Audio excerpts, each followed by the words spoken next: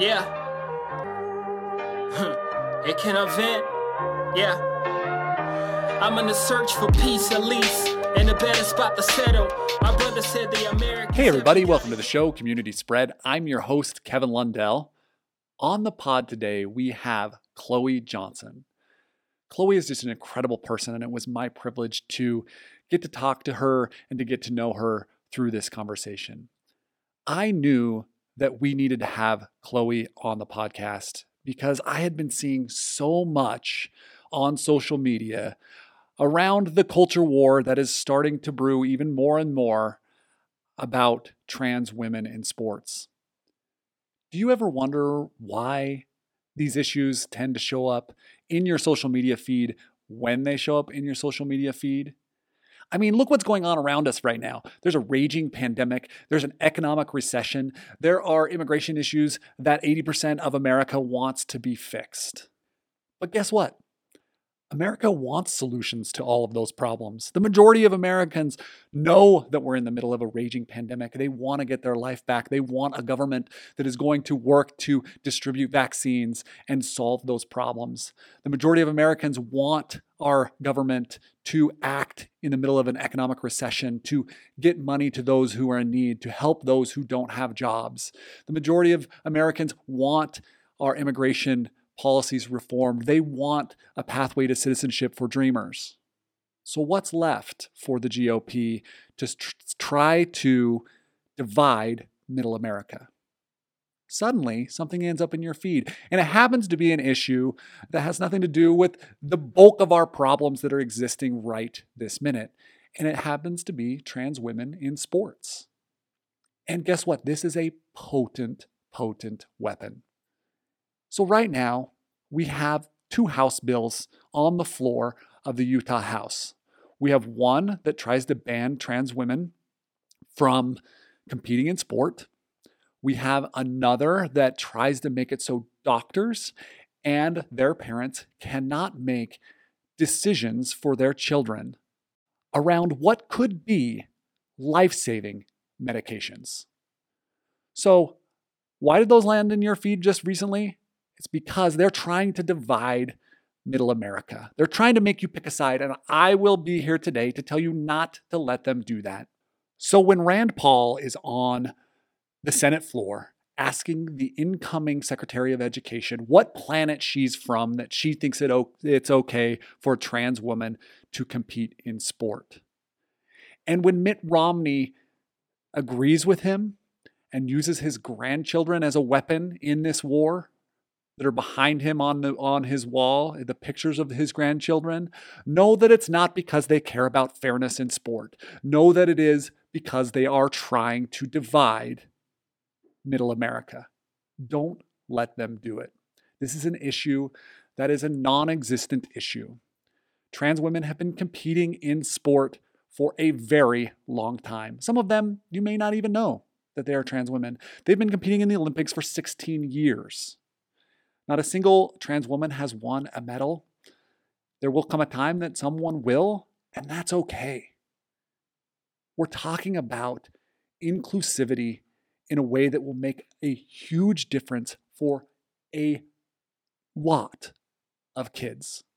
What is sport about anyway? Sport always has been about personal development. And so if we are going to exclude a whole group of people from the benefit of sport and the benefits of which it gives them in their personal development, then shame on us. I hope if these bills pass the Utah House floor, I hope we lose the opportunity to host the Olympics in Salt Lake City in 2030. I hope the NBA pulls the NBA All-Star Game from us in 2023. Those should be absolutely real consequences that should come to our state as a result of our ignorance. I want you to take a minute to listen to Chloe's story. Listen to the pain she had to endure as a child, the bullying she had to endure, the dissonance she had to endure as she was wrestling with what to do with the fact that she was born in a body that didn't match who she was inside. Realize that every time you see one of these posts from a keyboard warrior, Anytime you see an argument being made from a senator or a House speaker, know that there's a human being on the other side of that, a human being that matters, that has feelings, and that those arguments are hurting. We can and should do better. I learned so much from this conversation with Chloe, and I hope you do too. So with that, our conversation with Chloe Johnson. Look how far we don't came, we made it to the slave to surprise. Though the prophecy says we all been to a bride. Spread the word, let it be known the heavens set us arrive. Right here, live in the flesh. All right. Hey, everybody. I have Chloe on the podcast today. Super important guest. Chloe, how are you doing today? I'm doing great. How about yourself? It's been a good morning. I got to swim in. So I got connected to Chloe through the Out Foundation, which we have some experience with at our gym. Chloe, tell us a little bit about the work you're doing with the Out Foundation and a little bit about that. I am actually the board president of the Out Foundation, which I never thought I would be. We had nominations and a little vote, and they just told me I was the president. I was like, oh, okay, well, let's do this. I've been with the organization for quite a few years. Will Lanier, who you know, is one of my dearest friends. And we can probably get more into this later, the connection through it all. But I feel Tell us just what the Out Foundation does. What are they about? We have our hands in so many different baskets. We are called the Out Foundation because we're so encompassing. We primarily focus on raising money and educating the LGBT community, not educating the LGBTQ community, but supporting the community through fitness. So we'll hold different workouts and fundraisers at cycling gyms, CrossFit gyms, all of the modalities we try to include. And we have sponsorships for gym memberships. We help people facilitate getting gender reassignment surgeries or gender confirmation surgeries. See, there's one, correct verbiage. We have the Out Health program. We have the Out Athletics program. We have so many programs that I basically try to oversee all of the programs and kind of know what's going on, but I don't actually fully participate in every program because I haven't figured out how to officially clone myself yet. Yeah, it sounds like a lot. Sounds like a lot is going on. We had just an incredible experience doing an OutWOD at our gym. You know, it was one of those events that when I saw it, I was like, I want to do that at our event or at our gym. And, you know, living in a kind of a conservative religious town, it was something that was a little intimidating, but, you know, we did it. Our community showed up so big. We raised, I think, like close to $3,000. And it was seriously one of the most rewarding things I've ever done. So thank you for your work on the back end and like having an avenue out there that I was able to see and didn't have to, and just able to plug and play. And we had a great time. Yeah, you're in Utah? We are, yeah. Yeah, okay. Because we did a tour there because we had the Don't Be an Asshole tour. Can I say that? Yes, absolutely. That sounds amazing. Had this little tour. It wasn't little. We hit as many states as we could the year before COVID hit, where we went to gyms and talked about inclusivity and how gyms could be more inclusive to the queer community, specifically the trans community. So we were in Utah and we had a great turnout in Utah. Incredible. I'm super sad that somehow you guys missed our gym on that, but next time. Yeah. But yeah, we really did have a great event and doing so many important things you guys are with that foundation. So listeners, go check out the Out Foundation for sure. Chloe, tell our listeners where they can find you on socials so they can get to know you a little bit. I am primarily on Instagram, Chloe Johnson. I'm sure you'll have that spelled somewhere because it's all very interesting. We'll put it in the show notes for sure. We'll link your profile in the show notes. I have a Twitter, but I barely use that. So I would just say the Instagram for sure. Go check out Chloe on the Instagram. She's got a rad dog that she's training right now. It's super cool. So something interesting about Chloe is that her assigned gender at birth was male. And now she's this super awesome, incredible woman. Mhm. And so we wanted to have her on the pod to tell us about her life experience and share with us so we can get an opportunity to step outside of our own lived experience and into hers a little bit by sharing her story. So we're super grateful for her for having us out. So, Chloe, tell us a little bit about young Chloe. Where did you grow up and a little bit about you and your life? I grew up in this sleepy little town called Los Gatos, nestled in Silicon Valley in the Santa Cruz Mountain foothills. I mean, it's not that sleepy. It's just a lot of rich people. And we weren't rich, so we were like looked down upon, but a lot of like white rich people. So there wasn't much diversity when I was growing up. Yeah, let me just cut right to it. So I basically always felt a little bit off. I have 2, like, very older brothers that were super into sports and super masculine and yada, yada, yada, and I was like, "That's cool, but I'll be over here, like, doing cheerleading and, theater and all that fun stuff," but I still felt, like, a little like I didn't quite fit in with everybody that was around me, and I think I knew by the time I was, like, 7 that I was female. My dad said he knew when I was 5. So I lived in this wonderful atmosphere. My parents never stopped me from playing with anything that I wanted to play with. If I wanted to play with Barbies, I got Barbies. If I wanted GI Joes, I got GI Joes. So like I had it all. So my parents were way ahead of the curve. They were gender neutral before gender neutral was like cool, I guess you could say. Awesome. But on the other side of that, since they were so open and loving and accepting, I kind of lived in this bubble because I didn't really understand that the rest of the world was not that loving and accepting of people that were like quote unquote different from the norm. So they never stopped me from being how I wanted, dressing how I wanted, talking how I wanted. But when I went into school, right into kindergarten, and I would bring my Barbies to school and whatever, the bullying started.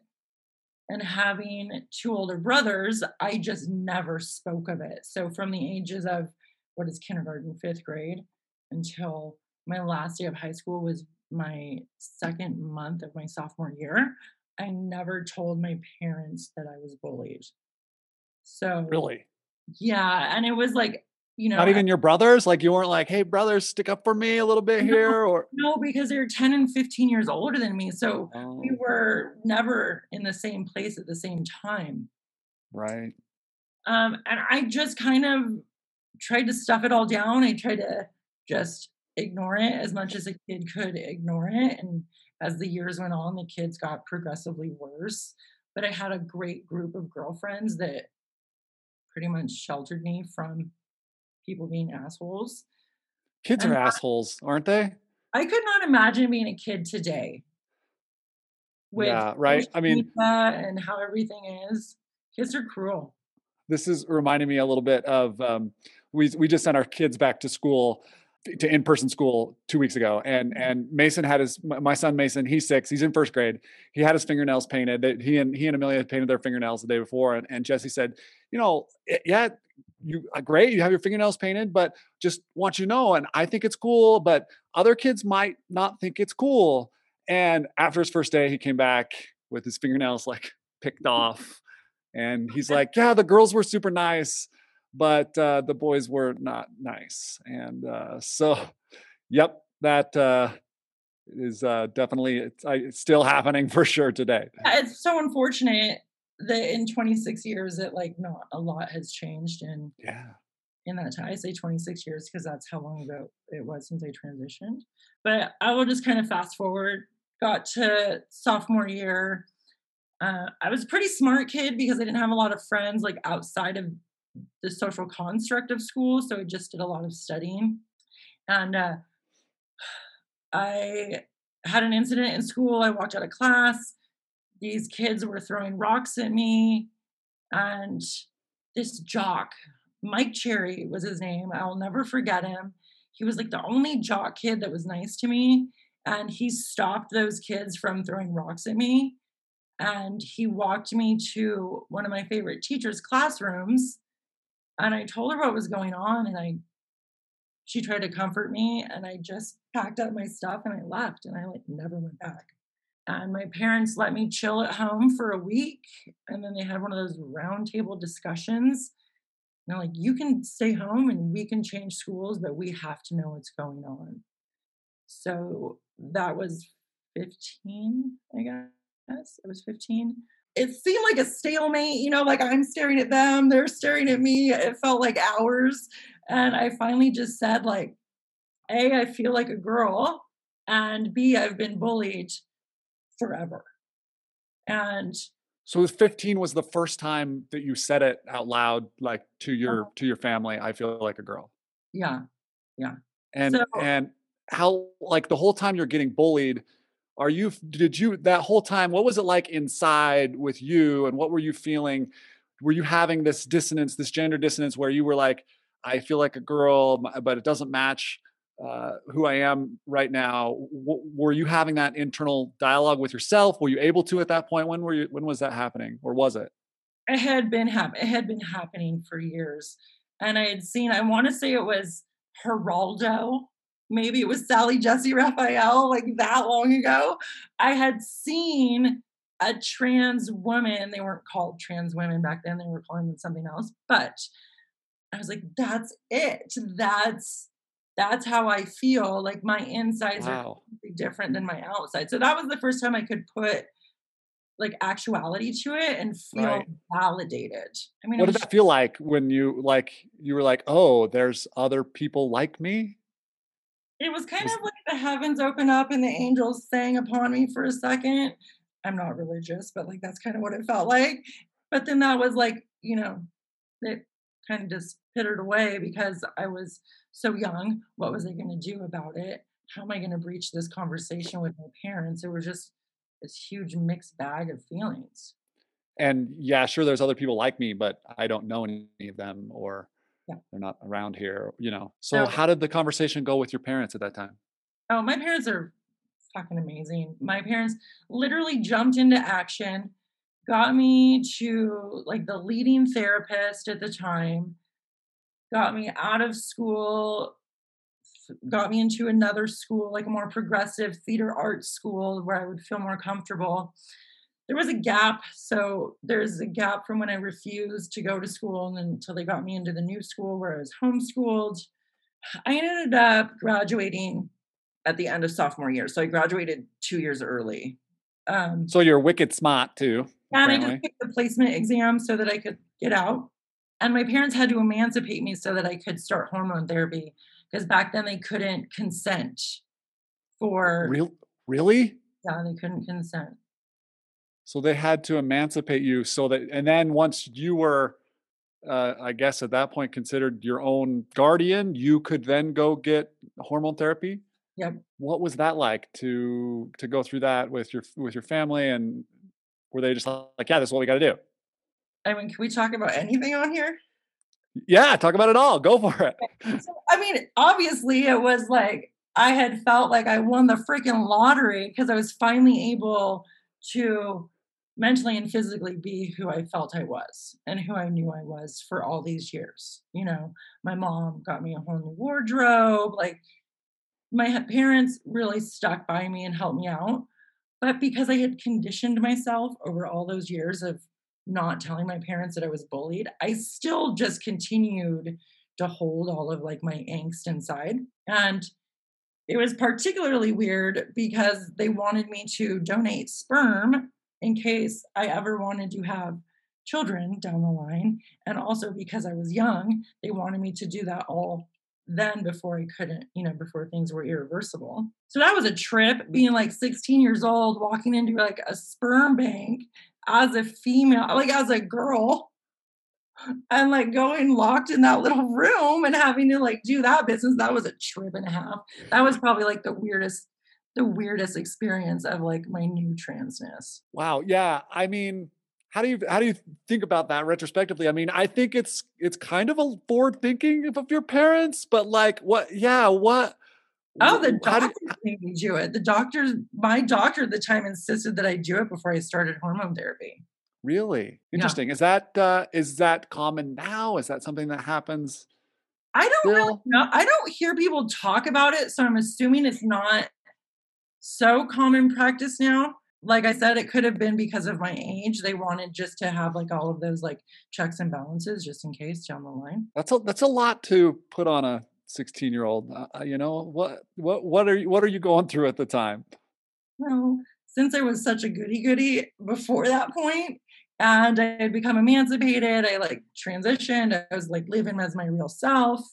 I had moved out of the house and moved in with um, a woman that was just a few years older than me. She was like in her early 20s, but she had transitioned a few years before that. So I was supposed to be in this loving environment, but because I was always such a goody goody, I kind of like unleashed the demons inside and I started partying.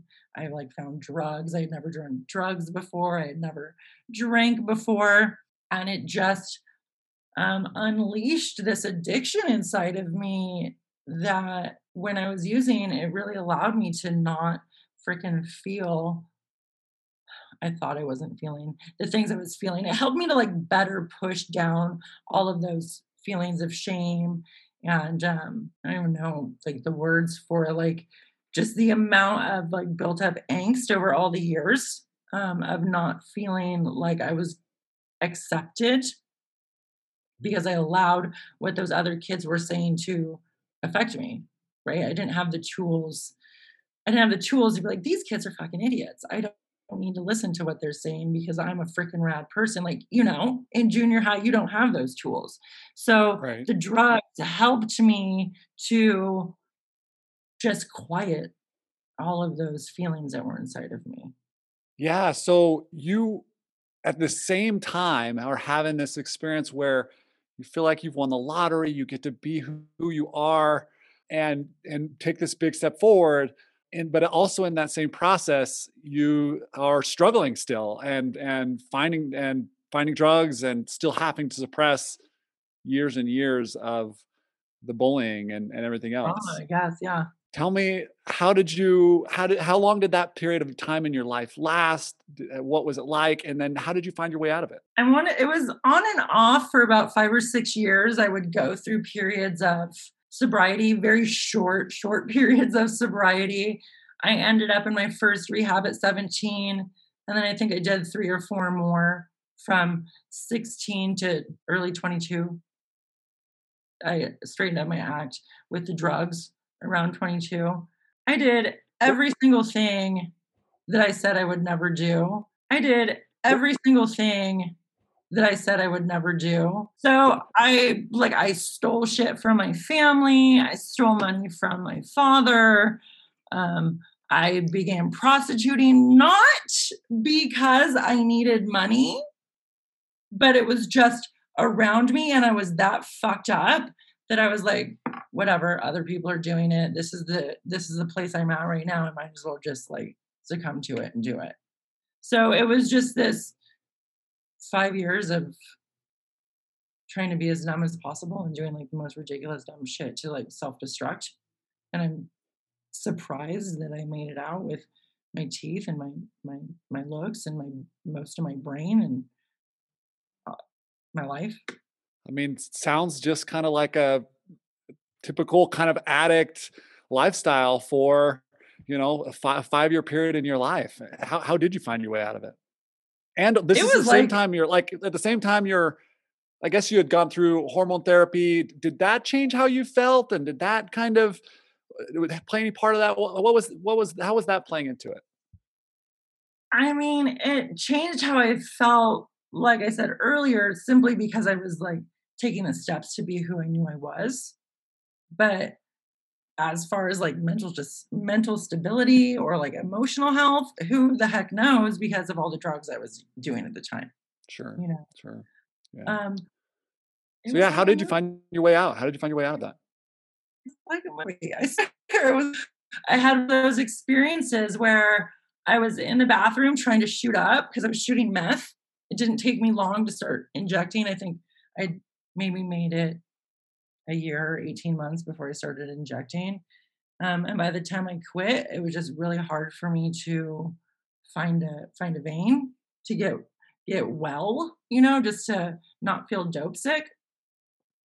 And I looked up at the ceiling in frustration, and there was blood all over the ceiling from continually trying to hit a vein and trying to clear out the end of the needle. So like I was constantly like squeezing the blood out so it didn't coagulate so that I could get high.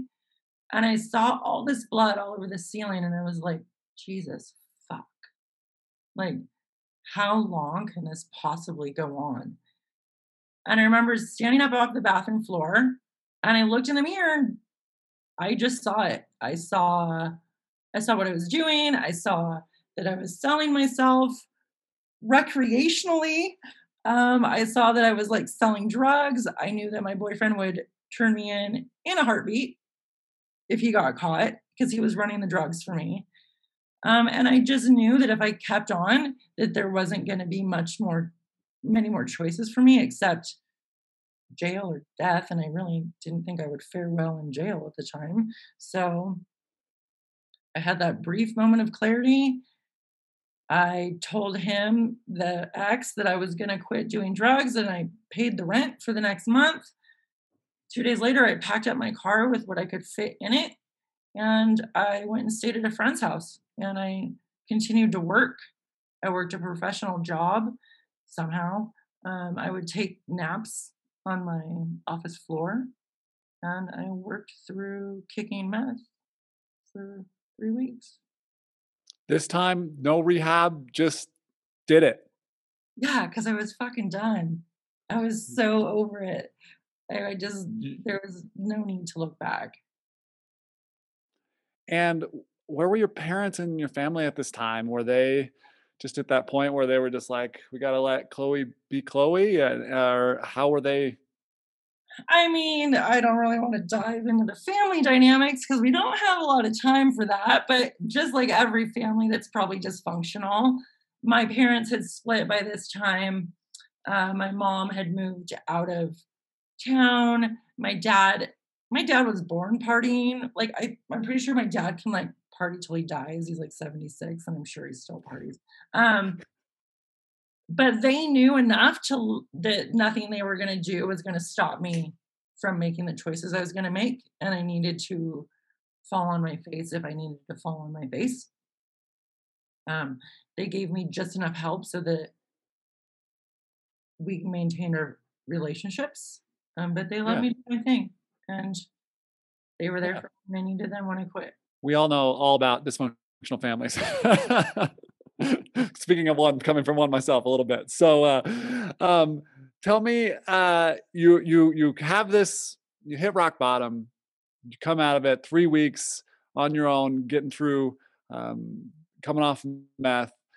How did you press forward and become the person you are today? I love that you said press forward because I've just been acknowledging to myself recently over like the last couple of years that I feel like I've never had a solid direction from the time I was like 15 to the time that I'm now 41.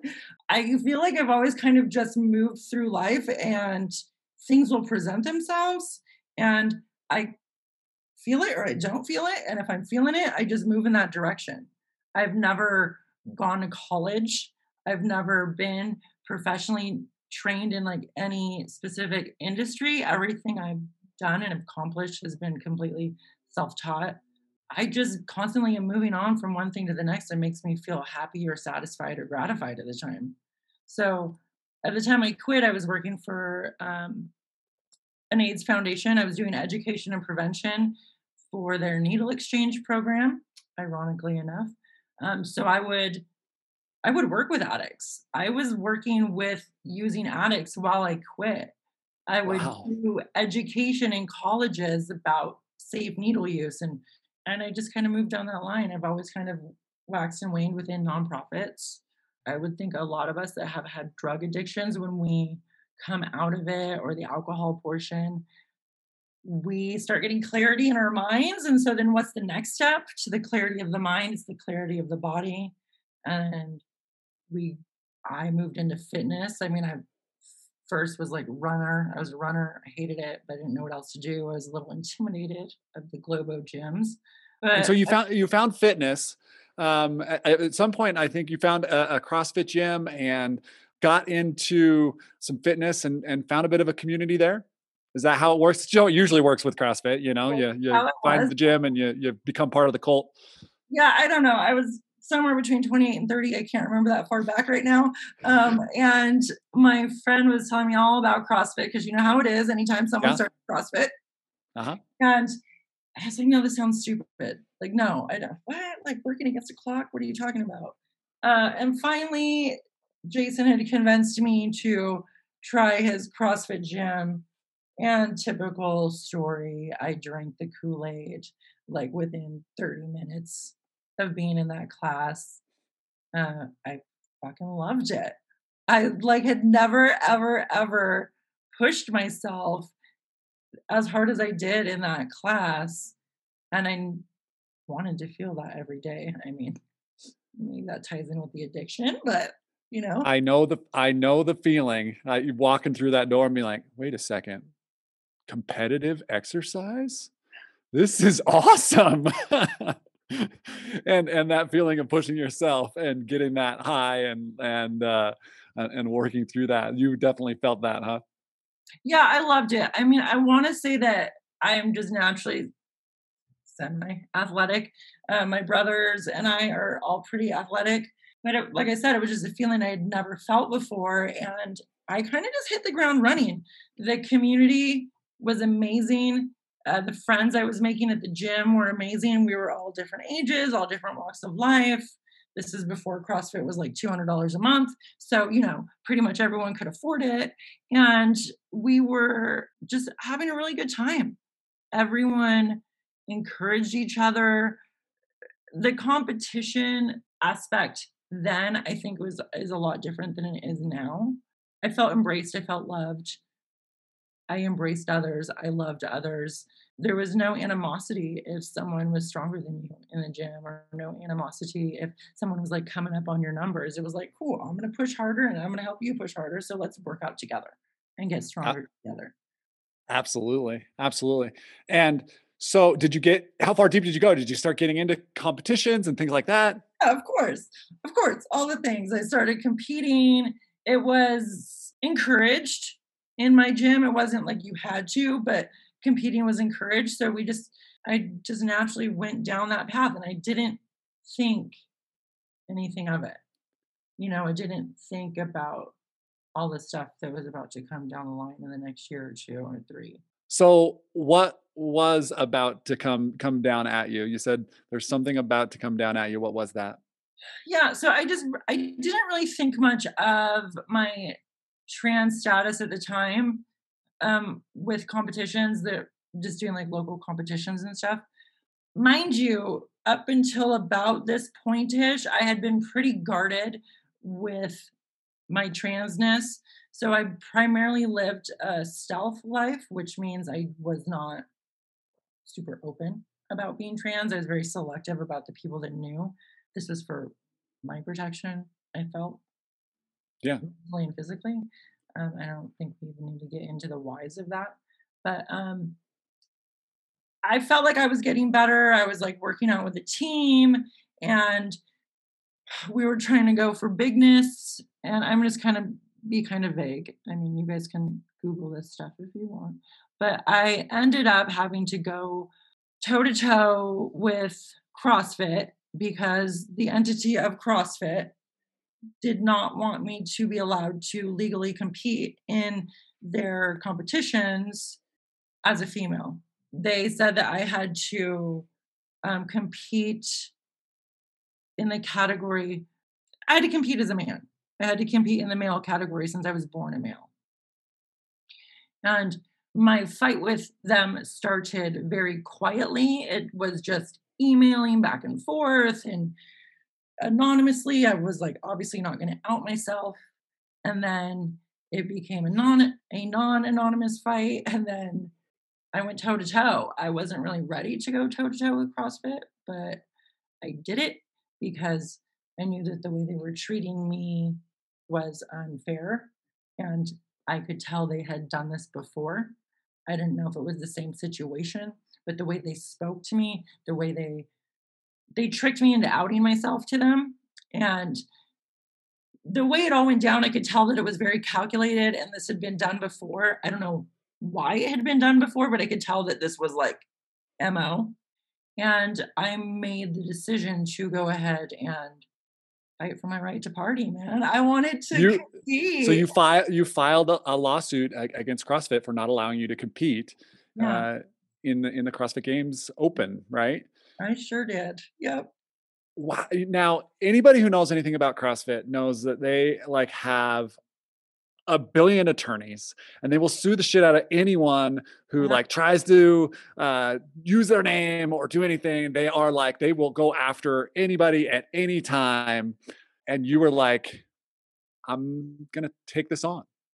Yeah, What was let's that be very like? clear. Let's be very clear. If anyone doesn't know, CrossFit now is under new reign. There are new hands at the what am I trying to say? There's a saying about steering a ship, hands on the thing. Yeah, you got it. You got it. There is a new founder, or the founder is gone, new Yes, CEO, big changes, lots of good things happening. yes. But back then it was not so great. So how did you probably knew these things about CrossFit, that they had these big attorneys, and but yet you still decided that you were going to file suit and fight for your rights. Well, yes and no. Like I kind of knew. Obviously you don't know the freaking gist of it until you're in it. And the story broke about me suing CrossFit, and I didn't know it was going to break.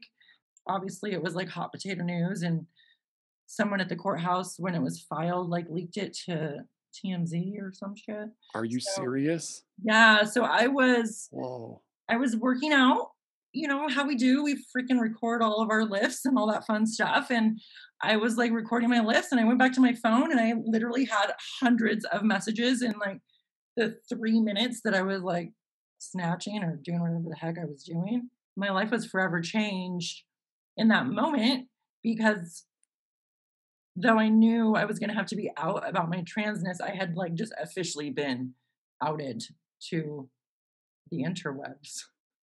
You got outed to the whole world Yeah. in that one moment. Yeah. How did your immediate community around you respond to that? It was a mixed bag, man. The owners of the gym that I was coaching at, there was 3 owners. One was super conservative, one was super liberal, and one was like right in the middle. The one that was a lib was my one of my best friends. It was crazy. It was just bananas. My friends, my close friends all huddled around me. Anyone that was close to me knew about my trans status. Like that wasn't hidden, you know. My friends took over my social media, my friends took over my phone.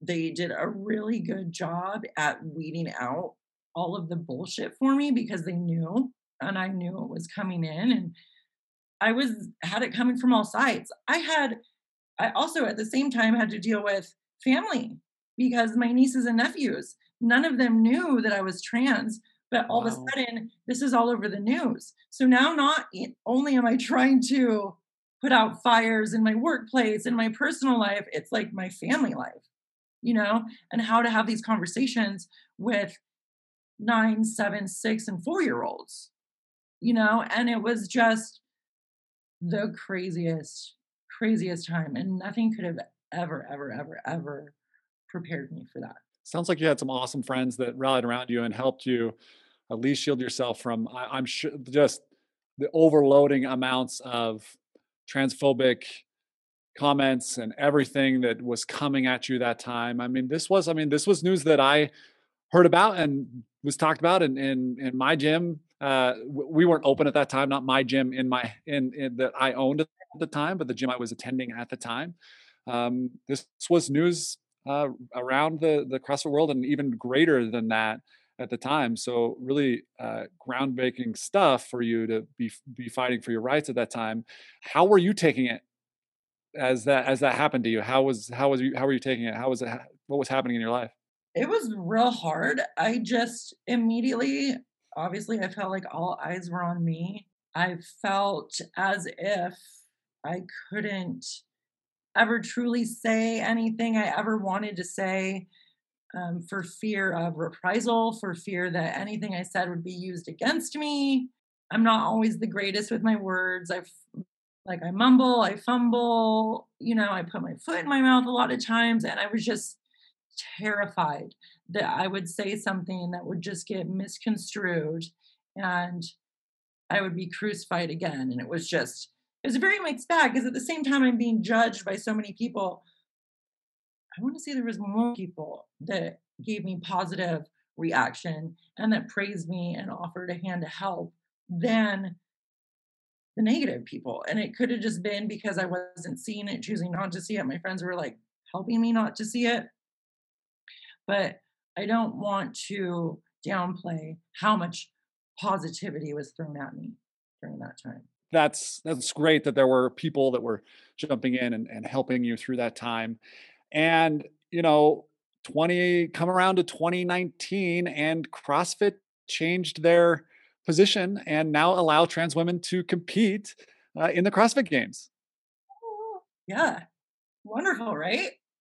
Amazing. How do you feel like your lawsuit and everything played a factor in that process as in CrossFit changing its mind in that process? Yes, unbeknownst to me. So I went as far as I could with it. It got to the point where I had to make a decision to throw in the towel. I didn't have anything left emotionally to give to it.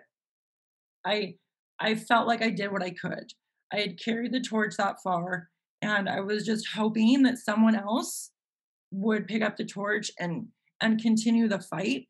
Um, I love myself, and I knew it was time.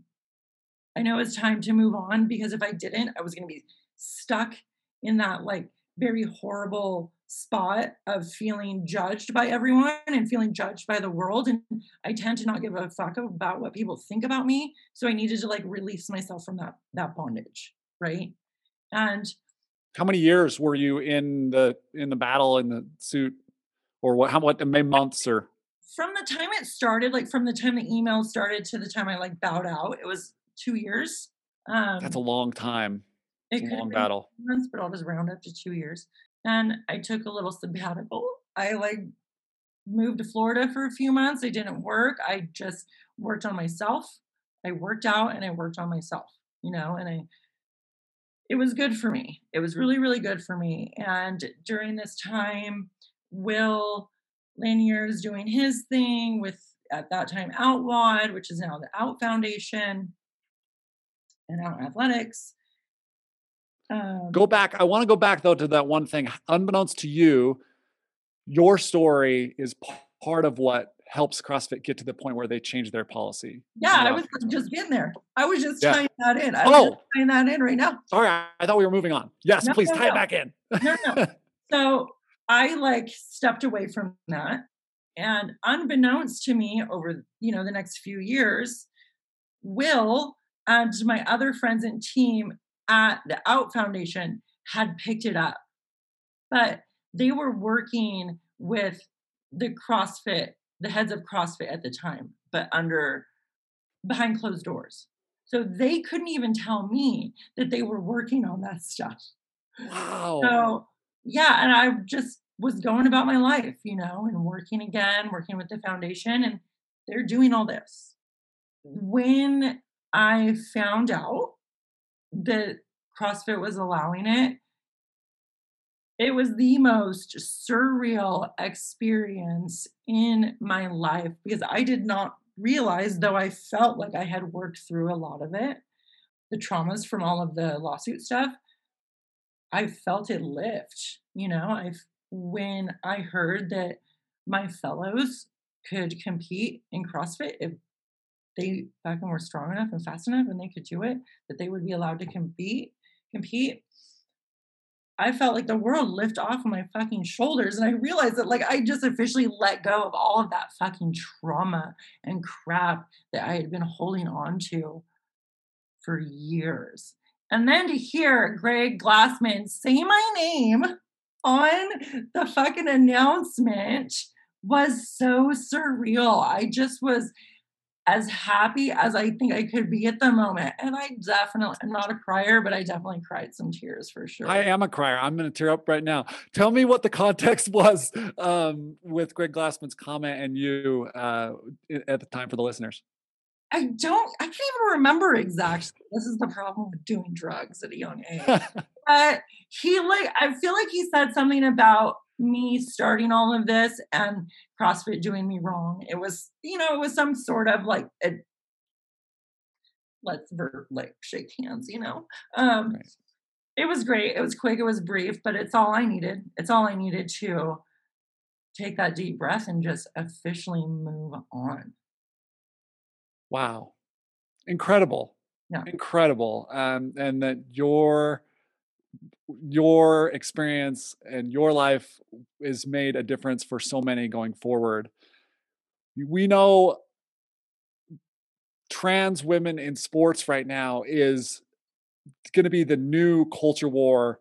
The GOP has squoze everything they can out of gay marriage, everything they can out of immigration, and they need something else to try to divide the middle of America. And we see this at the forefront Right. right now. So, Chloe, could you walk us through what does that argument kind of look like?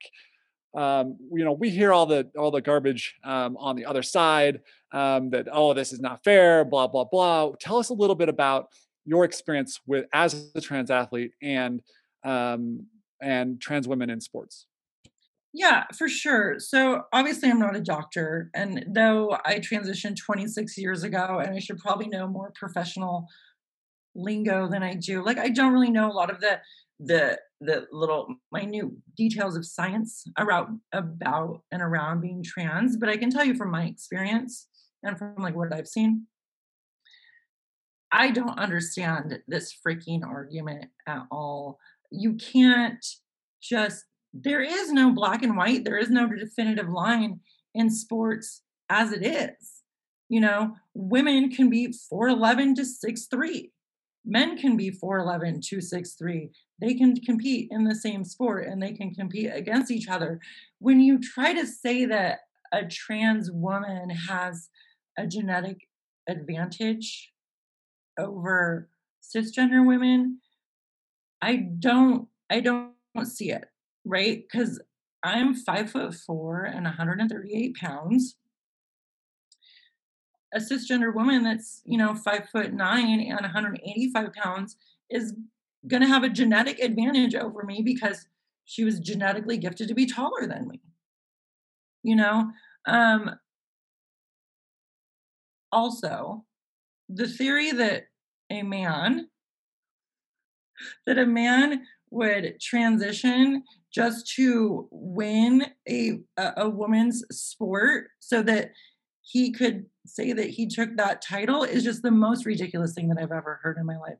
What man in their right mind would go through that lengthy procedure just to win a title? Yeah, that's not a thing. It's bananas. It's bananas. It's bananas, but yeah, it's like everybody's fear. Oh, all these men are just going to say that they're women so that they can compete against other women.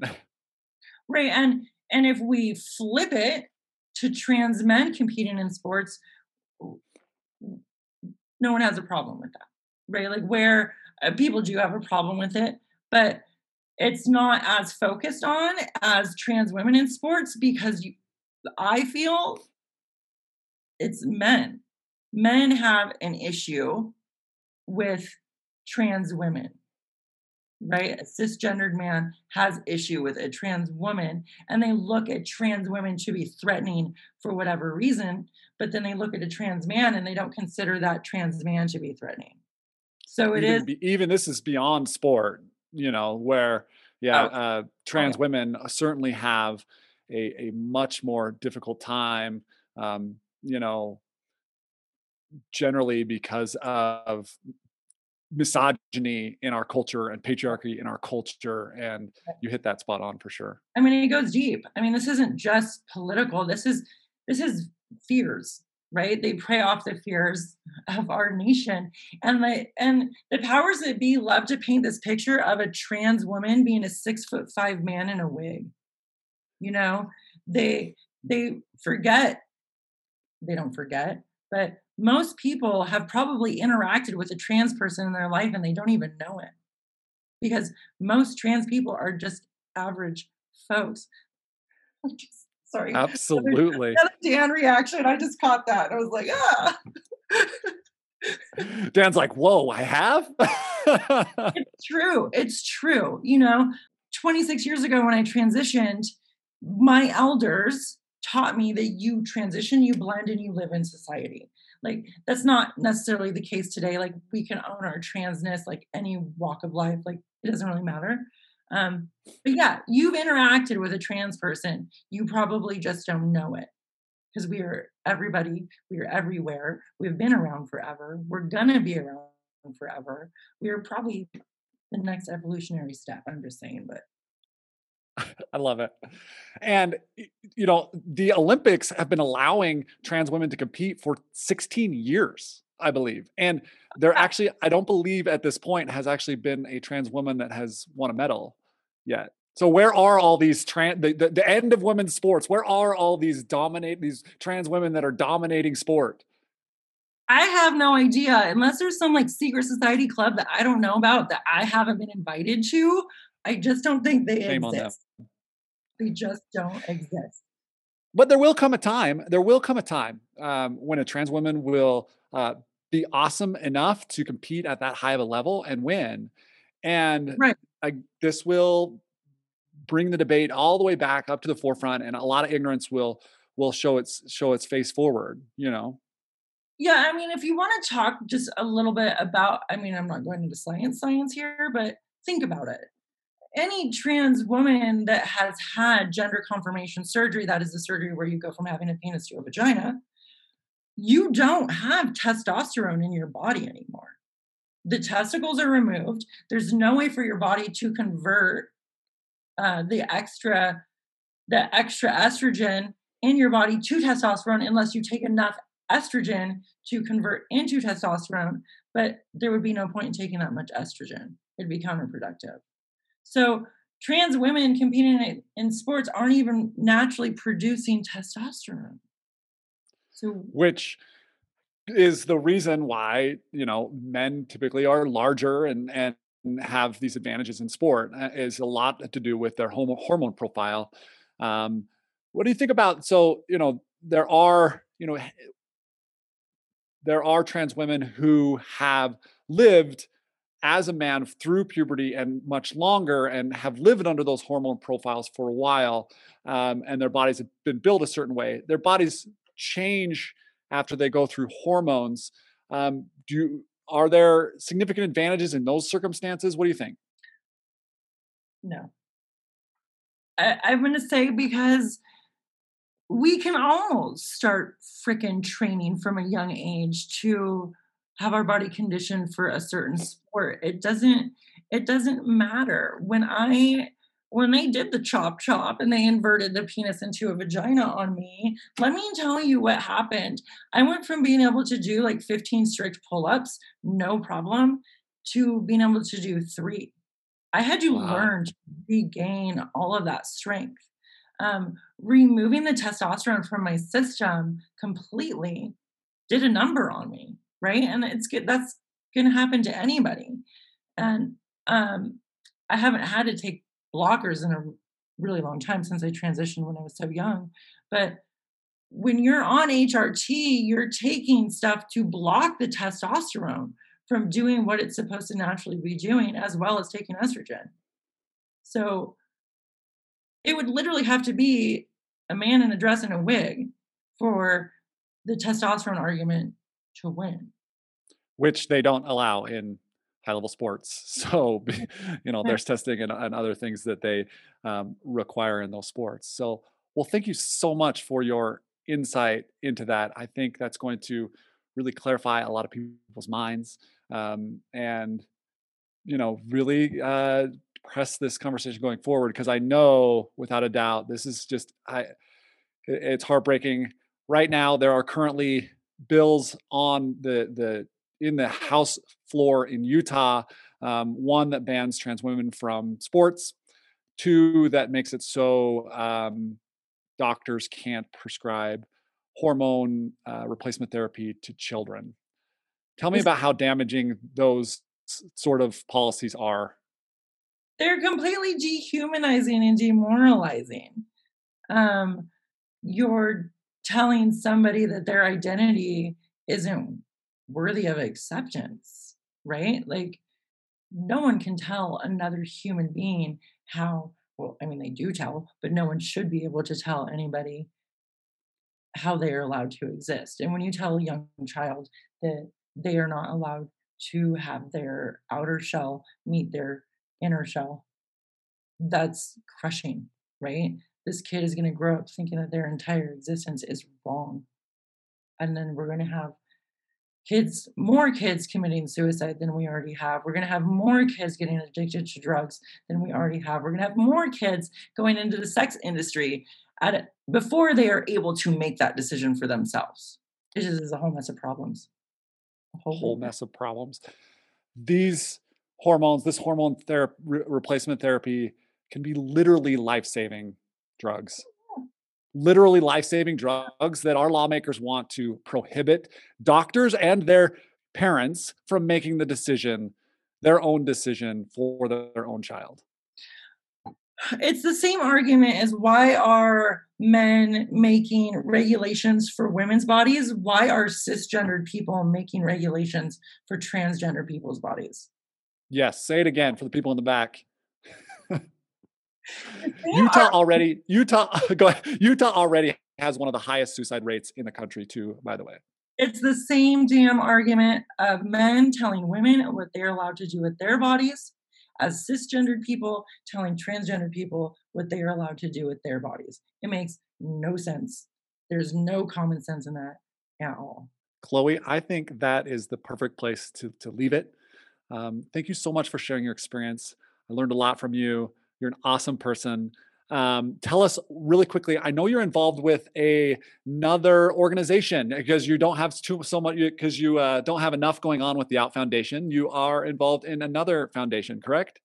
Yes, I am involved with Reps for Recovery, which is a nonprofit we have here in Reno that we're looking to expand nationwide, where we provide free gym memberships and workouts for recovering drug addicts and alcoholics. Incredible. So you really do just find the passions in your life and things that impacted your life, and you just go out there and apply yourself to helping others in those ways, don't you? I try. I really sure do. Incredible. Thank you so much, Chloe. It was great to hear your story. Yeah. Hey, thanks for having me. And that's it for the show. Thanks so much, Chloe Johnson, for coming on the podcast. I hope you all enjoyed that conversation as much as I did. We want to thank Becker Yazzie for our artwork and August the Great for our theme music, and always Dan Martinez on the back end making this show happen with Deep State Media. Thanks, everybody. Community Spread is a Deep State Media production. It's produced by me, Kevin Lundell, and directed and edited by Dan Martinez.